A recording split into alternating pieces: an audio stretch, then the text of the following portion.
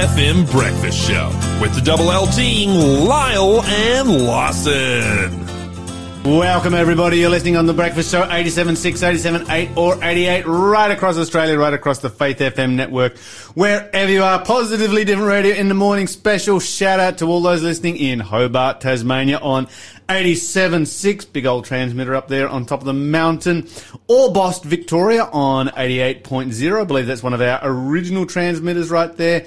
And Turners Beach, also in Tasmania on 87.8.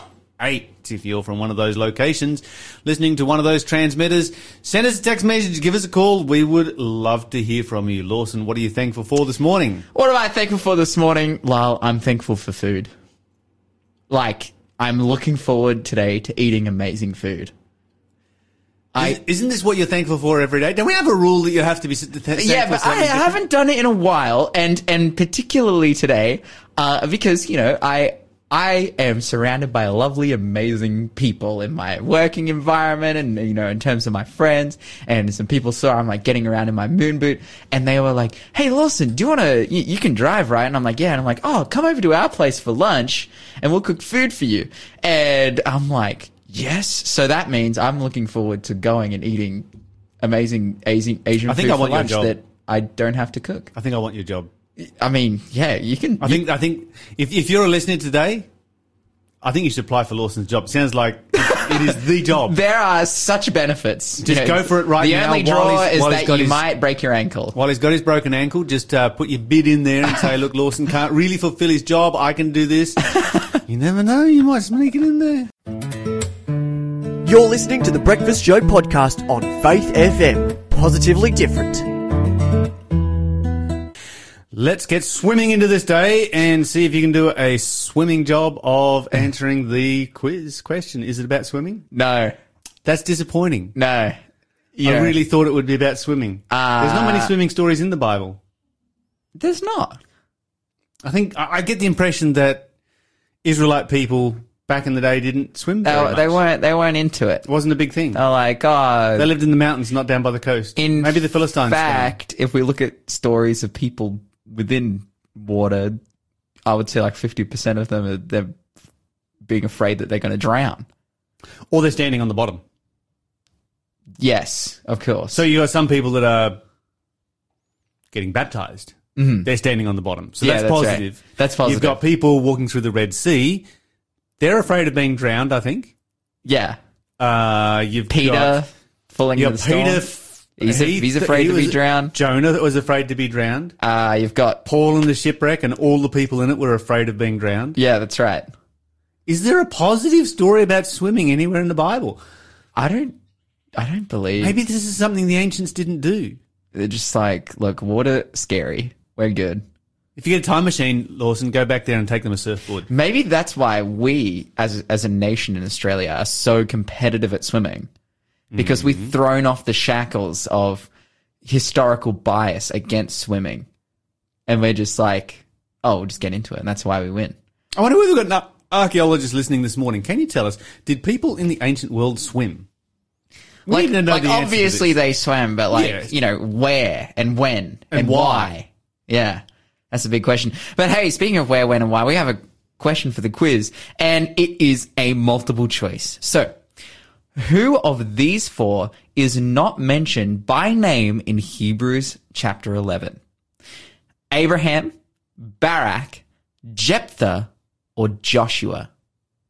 0491 064 669. Abraham, Barak, Jephthah, or Joshua? Which of these are not mentioned by name in Hebrews chapter 11? If you get the answer correct, you go in the draw to win our KJV Bible with the Mark Finley Study Helps amazing Bible, which we'll give to you absolutely for free, provided you win the draw, provided you enter the draw, provided you answer the questions correctly.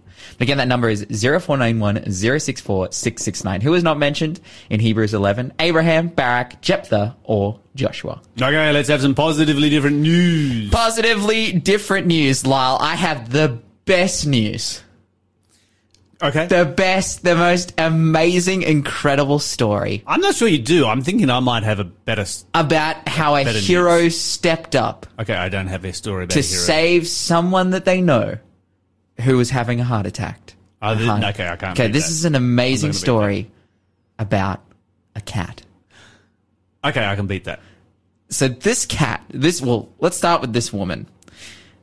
She is sleeping. Her name's Sam. Sam is sleeping. It's 4:30 in the morning. And then all of a sudden, she feels a pressure on her chest and meowing in her ear. And she's like, what's going on here? What's going on? Like, she's sitting there. She's like, my cat's never done this before. It's definitely not a lap cat. My little cat just gets around, does its thing. Anyways, Sam then wakes up and realizes that she can't move. Not only can she not move, she has shooting pain up her arm, and her cat is on top of her chest trying to wake her up. And she's there, and she's looking around. She's like, wait, what's going on? And then she starts to call out to other people in the house, who then pick her up and take her to hospital. And it turns out she was having a heart attack. She did have a heart attack. She was having a heart attack in her sleep. Mm-hmm. And she was saved by her cat, who woke her up. I wonder whether she was having a heart attack because she had toxoplasmosis. No, Lyle, no. This is a good story about how a cat saved someone. We need to, okay, because we've got cat lovers out there who Lyle is all too ready to come after you guys to just dunk on and like just make fun of cats. But I didn't seek this story; it just came up, and I'm like, this is amazing. Like, if you replace the cat with a dog, who like. It'd be a great dog story. Uncharacteristically goes you should up. have changed the cat to a dog in the story, and there would have been a positive We need to story. report the truth, La. We need to report the truth. Who uncharacteristically got their owner to wake up at 4 o'clock in the morning whilst they were having a heart attack. It is actually fascinating. And it is saved their life. I am actually really, really interested by this story to try and understand what was going on here. Was this something random the cat did? It doesn't seem. Was this something supernatural where God intervened and chose to use a cat? Or did the cat have some kind of sense, something's going wrong, I don't know what's going wrong, I've got to do something, and just did something? Well, reading in the story, there's different hypotheses that are all along those lines, but no definite answer. Yes, because you can't ask the cat. That's right. All that we know is that the cat, took action. Did it. And did this amazing thing. And as a result, this lady Sam is not dead. Okay, that is a positive news story, that this lady Sam is not dead. Mm-hmm. That's a very positive story. And that this cat, this amazing, awesome feline, did an incredible work to save her, its owner. I think we need to change the subject. We need to talk about something else more positive than... Okay, I've got another story then. Okay, that is a positive story. Be quiet, La. I've got another story. Still think she was having a heart attack from... Stop it. Stop it, La. I have another story here. Now, this is kind of funny. This is an interesting contrast about how Scottish people up in the Scottish Highlands are saving the Cairngorm National Park. So there's Cairngorm's National Park. It's a 1,748 square mile forest. They're saving the national park. They're looking after it during this period of drought in the UK. One sausage at a time. Oh, okay. So essentially, they're saving it one sausage at a time. One sausage at a time, and saving the national park with sausages. And that they save national parks with sausages right across Australia. Yeah. Yes. Yeah. I probably shouldn't go into this story. Yeah. No, but I think they're using they put 1080 on them and throw them out of aeroplanes. The method that they're using to save the national park by sausages is that, there are lots and lots of deer right now. In fact, their national parks are overrun with deer. And Too many deer. They've overpopulated. They've overpopulated, just like, So they're a native species that has overpopulated. That's right. Does happen from time to time. And as a result, because of the drought, and, as drought dries out the land and the native animals will just follow the water wherever it goes. They'll follow the grass wherever it goes, because deer are a grazing animal. They eat grass. There is a need now, because of overpopulation and because of underproduction of food, to save the national park from the deer that are overrunning it.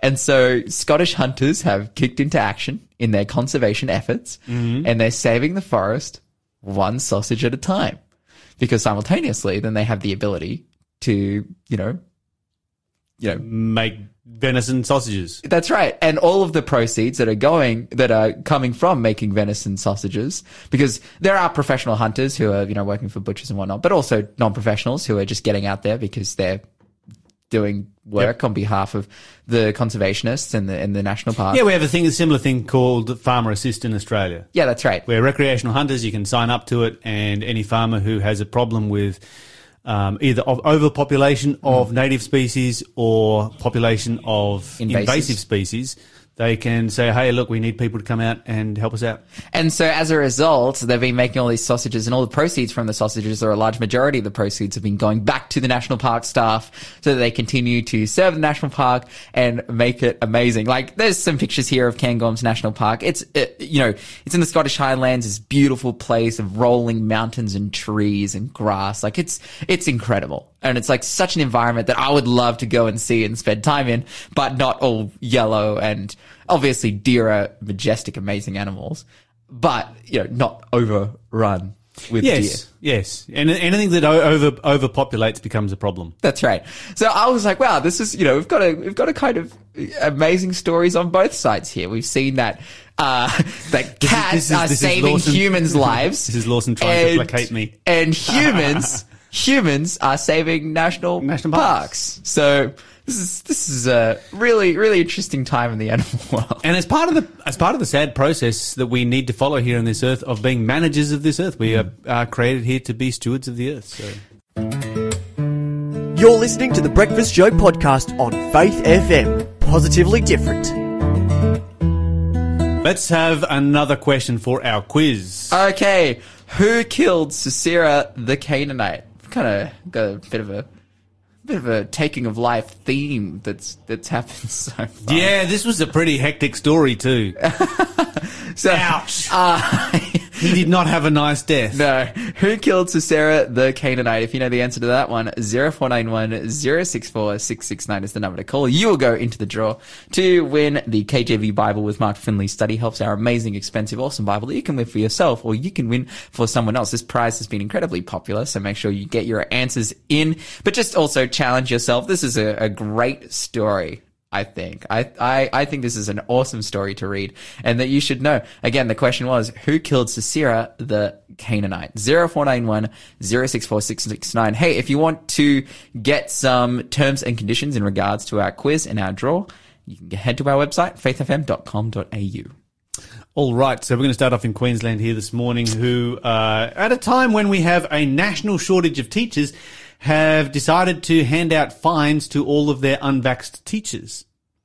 Oh. So this is interesting because, I mean, COVID's pretty much a thing of the past. We're all catching it right now. Mm-hmm. It's had its teeth pulled by the Omicron variant. Mm-hmm. Certainly there are people who are dying from it in aged care facilities and so forth. And that's a tragedy, but we need to recognize that nobody's really concerned about this anymore. I know very few people that haven't had it. Mm. Occasionally I'll bump into somebody in the country who hasn't had it. But anyway, be that as it may. Queensland took a different path during the pandemic. They didn't sack their teachers like happened in other states. Now, sacking the teachers, you can argue that from a public health perspective because you can argue that we are saving our students and we are saving our other teachers and making safe places in an area that, in a super spreader environment, such as a school. So you can make that argument. But handing out fines, what's that actually accomplishing as far as public health goes? Yeah, kind of sounds like money gouging. Yes, it's going to make them $1.5 million. And it is purely punitive. Now, the way they're doing this, of course, is they are just docking it out of their pay. Mm-hmm. So you just get less pay for the next however many How months. much is the fine per teacher? $1,620. Oof. Yeah, it's a decent fine. Just simply being removed from their pay. And I'm just curious to know what medical advice this particular fine is based on. Yeah. Now, a lot of these teachers, that's a good point. and the reason that this is important for us here at Faith FM is a lot of these teachers were teachers who chose not to have the vaccine on moral grounds. Mm-hmm. They believed it was moral on conscience grounds. It was a violation of their conscience, whatever that might be. Now, you may agree with their conscience view. You may disagree with their conscience view. But the fact is, you have a right to do that because everybody has their own conscience and has the right to live by the dictates of their own conscience. Mm-hmm. And this is just persecution. This is just punitive. This is just small-mindedness. And this kind of thing should not be happening, particularly in today's day and age. I mean, a year ago, you might have had some support for it, but right now, it's just being seen as being just nasty and mean. Now, we did say that we'd talk about blasphemy. Yeah. And so let's talk about Pakistan. A 2-member bench of the Supreme Court of Pakistan on Tuesday granted bail to a Christian in a blasphemy cases, with one of the justices coming out and expressing serious concern over the blatant misuse of the blasphemy law. Now, this is the first time that somebody has been accused under all 3 blasphemy laws who has ever received bail. It's the second time somebody has ever received bail on a blasphemy case. Oh, wow. So you had Justice Qazi Fayal Issa, who was expressing regret that accusations of blasphemy are so easily and commonly levelled. He, along with Justice Syed Mansoor Ali Shah, granted the release of Salamat Mancha Masi on a bond of 50,000 rupees, that is $230. Oof. He ordered that their ruling should be shared with all trial courts and high courts. So this is the Supreme Court.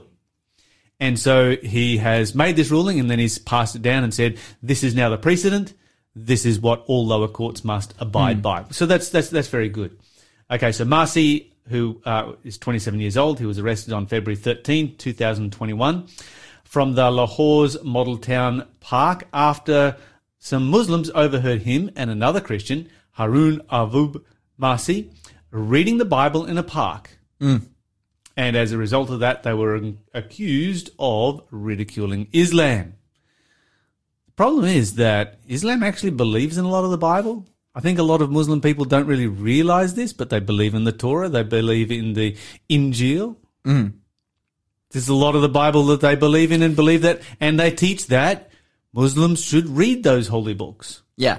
And there's a lot of Islamic people that I know that advocate for that as well. Oh, absolutely. All of the Islamic people that I know are like, yeah, of course you should read the Bible. They're not so keen on the Apostle Paul. But apart from that, they're like, read it. Anyway, the judge went on to question the prosecution that the incident took place in a park, but no one, including the security guards, were witnesses to it. He also regretted the tendency of levelling accusations and said every other person gets up and starts accusing people of committing blasphemy. He says, this is not a petty crime. Its penalty is a life sentence. See, you've got Law 295C, specifies disrespect of Muhammad, the Prophet Islam, that's punishable by death. 295B relates to the defiling of the Quran and is punishment by imprisonment for life and a fine.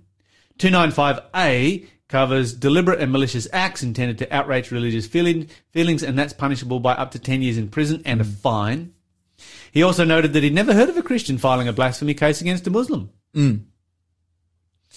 Pakistan is currently ranked 8th on Open Doors 2022 list of the most difficult countries for a Christian to live in, and it has the second highest number of Christians killed for their faith behind Nigeria. And Nigeria, we could literally give a story about Nigeria every single day. I have a story about Nigeria every single day that comes across my desk that is about Christians being killed in Nigeria. These things are not commonly reported in the news because nobody cares about Africa.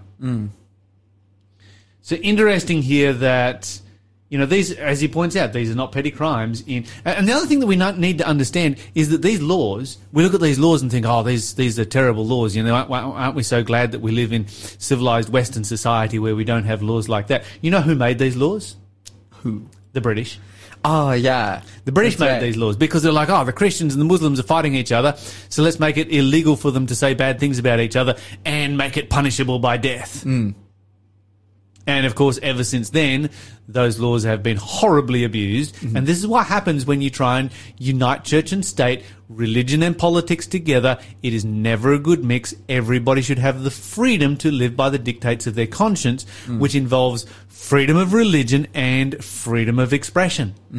There's a reason why you don't have these kinds of cases taking place in the United States, or haven't been historically, because of freedom.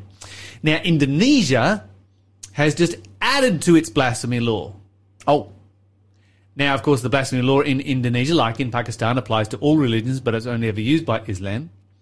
Indonesia is 86% Muslim. That's 270 million Muslims. That is the largest Islamic country on earth. About 10% of Indonesians are Christians. And the law basically is around that no defaming of religion or no noise near a place of worship is now counted as being blasphemy in Indonesia.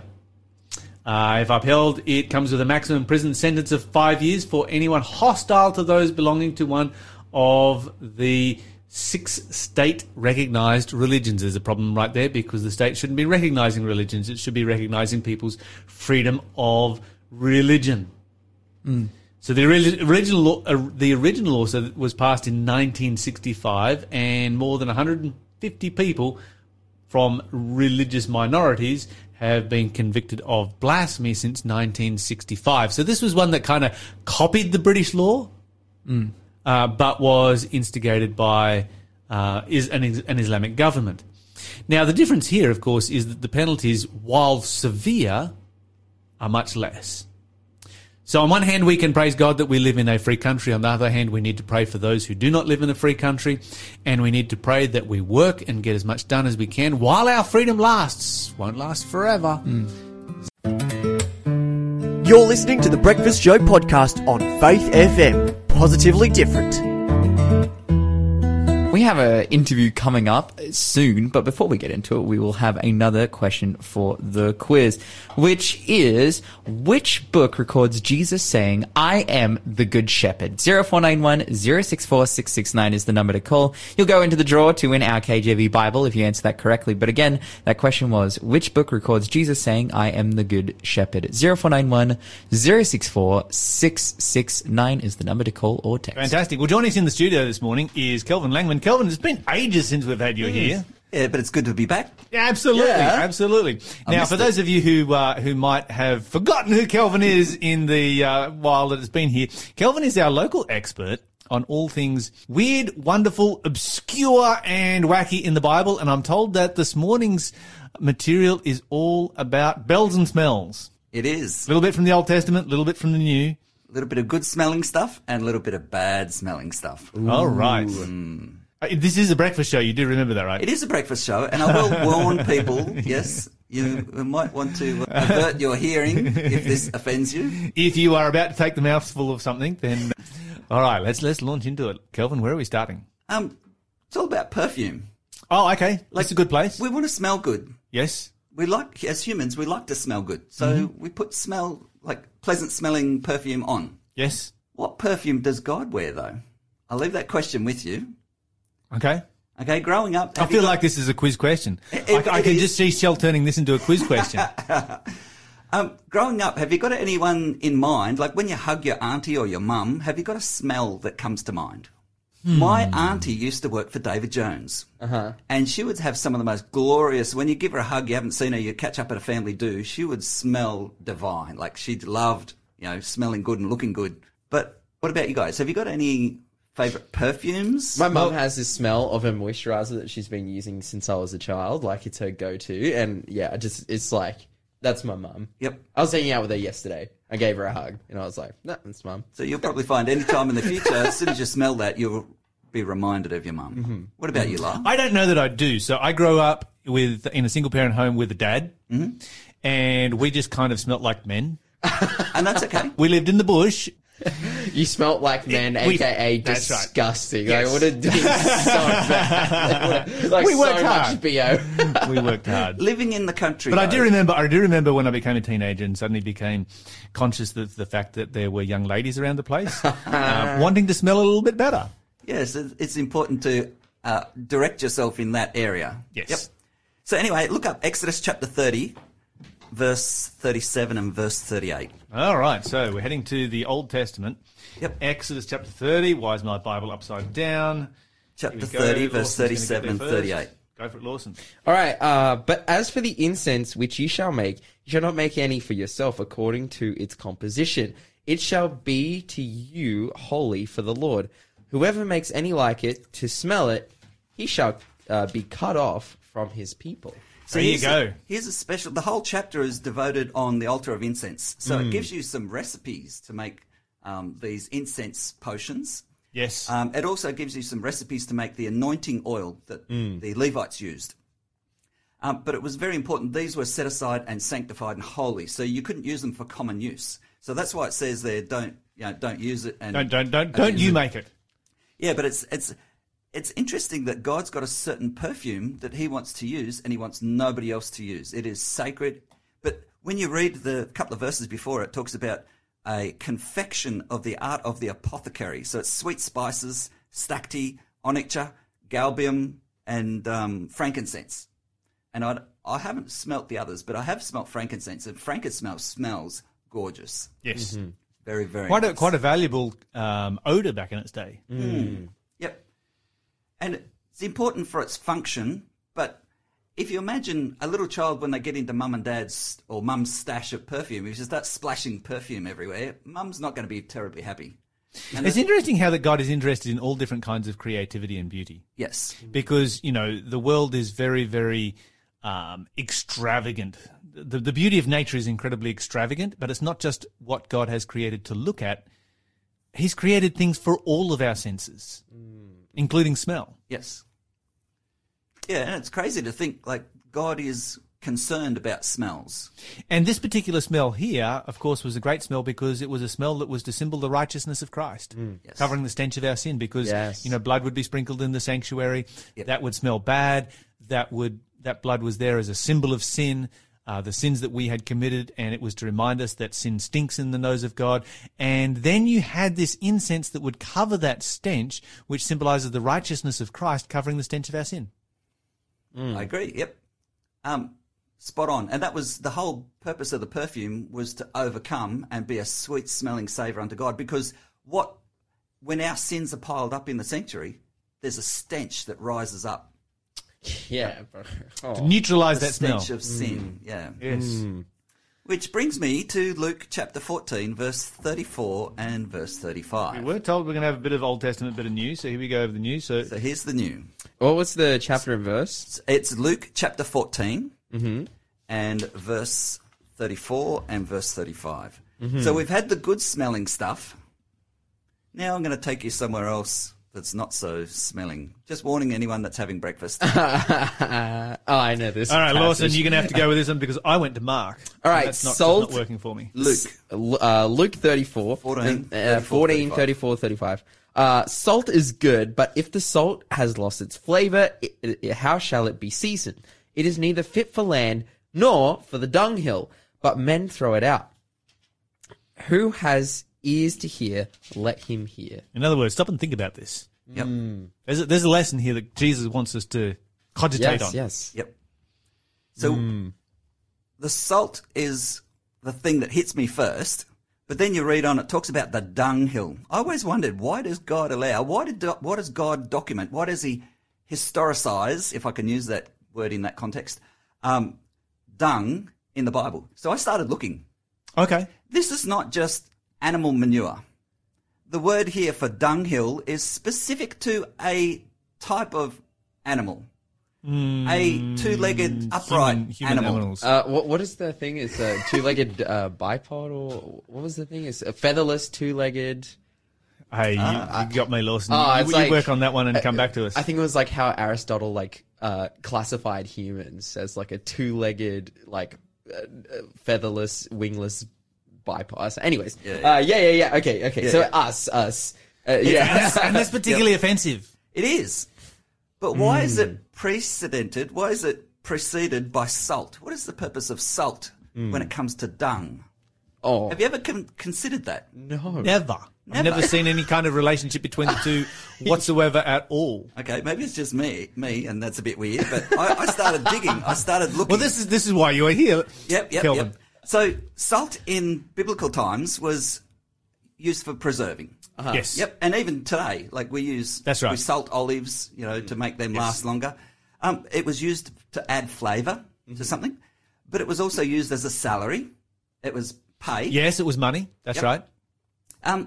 But salt was also used to cure illness. Now, I only had my wisdom teeth out, well, probably 8 or 10 years ago, but I can remember, like when you had this open wound and the dentist says to you, go home, put salt in water and gargle this. Saline solution. Saline solution, yep. So it prevents infection, but it can also cure mild infections as well.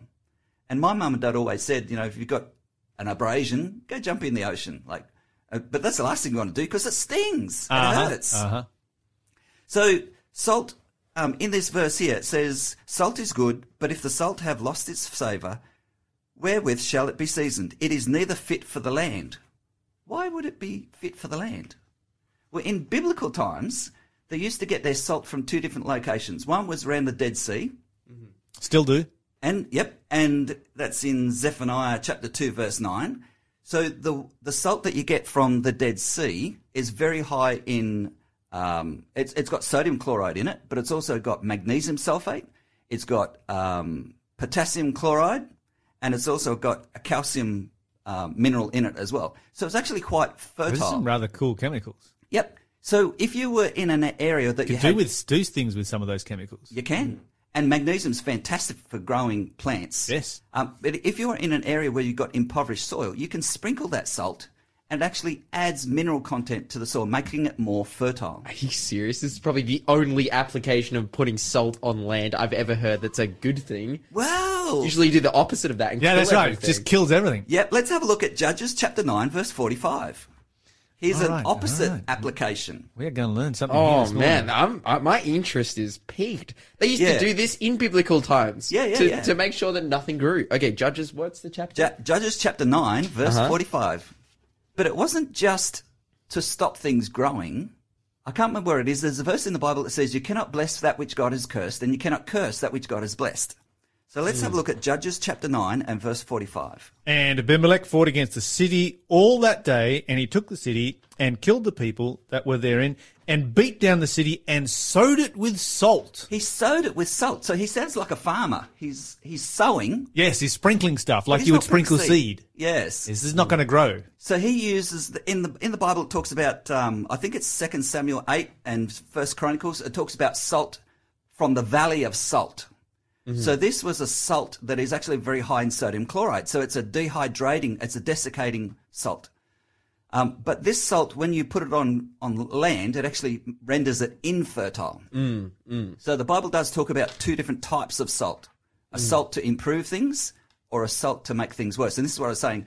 You cannot bless that which God has cursed, and you cannot curse that which God has blessed. If God has said something is bad, doesn't matter how you try to improve it, it's never going to improve. So here's Abimelech going around, like He a wants to turn farmer. this place into a desert. Oh, yeah. And like never exist ever again. And it says that even like the land will remain barren eternally. But this is one of the aspects of salt. Salt is a preserving characteristic. So if it renders it unfit, it remains unfit. You see, but if you improve the flavor remains flavoursome. And in the Bible it says, what good is it? It was in Luke, wasn't it? What good is salt if it loses its savour? So salt always has an influence. But the only time salt is no good is when we don't use it. And this is the gospel message. It is the gospel It message. is the gospel message. Yes. Yep. Because salt is no good while it is still in the salt shaker. Yep, absolutely. And the Bible says that we are like salt, and if we are still in the salt shaker, we're not actually doing anything any good. No, that's right. But what's interesting, 2,000 years ago, you didn't have flushing toilets or what we have today. So you went down the back corner of your property and there was a mound of dirt that you would actually utilise for your bowel functions. Mm-hmm. But you would grab a handful of salt and put that on top of your waste product, if I can use that word tastefully. Yep. And this waste product was actually rendered the odour would actually be removed by the action of the salt, but it was a desiccant, so it dried it out, so that stopped it smelling. But also, and it stopped the spread of disease as well. I was just going to say, see, in Tasmania, we used to use Huon pine shavings. Yeah, and that sawdust is awesome for that sort of thing too. Yep. So how about that? Like That's this, absolutely fascinating. I had no idea, because it would in an environment where you did not have flushing toilets, the possibility of disease spreading is pretty massive. But this is actually a really efficient system. Yep. And everyone living near the Dead Sea, everyone had handfuls of salt. Yes. It's no wonder that salt became such an important currency, because you used it for so many. I never realised you would need to have a fair bit of salt on hand for all the different uses that it was put to. Yeah, you don't take the dunny roll out to the back shed. You take a handful of salt. Awesome. Wild. And the dunny roll as well. Yeah. Probably that too, yeah. Yeah, I don't want to get rid of all the modern conveniences, but this certainly gives you a different aspect on ancient culture, I feel. Absolutely. Yeah, wow, interesting. That's fascinating, Kelvin. Thank you so much for coming in this morning and talking about salt. Thanks for being a part of the Faith FM family. Join our community on Facebook or get in touch at 1-800-FAITH-FM.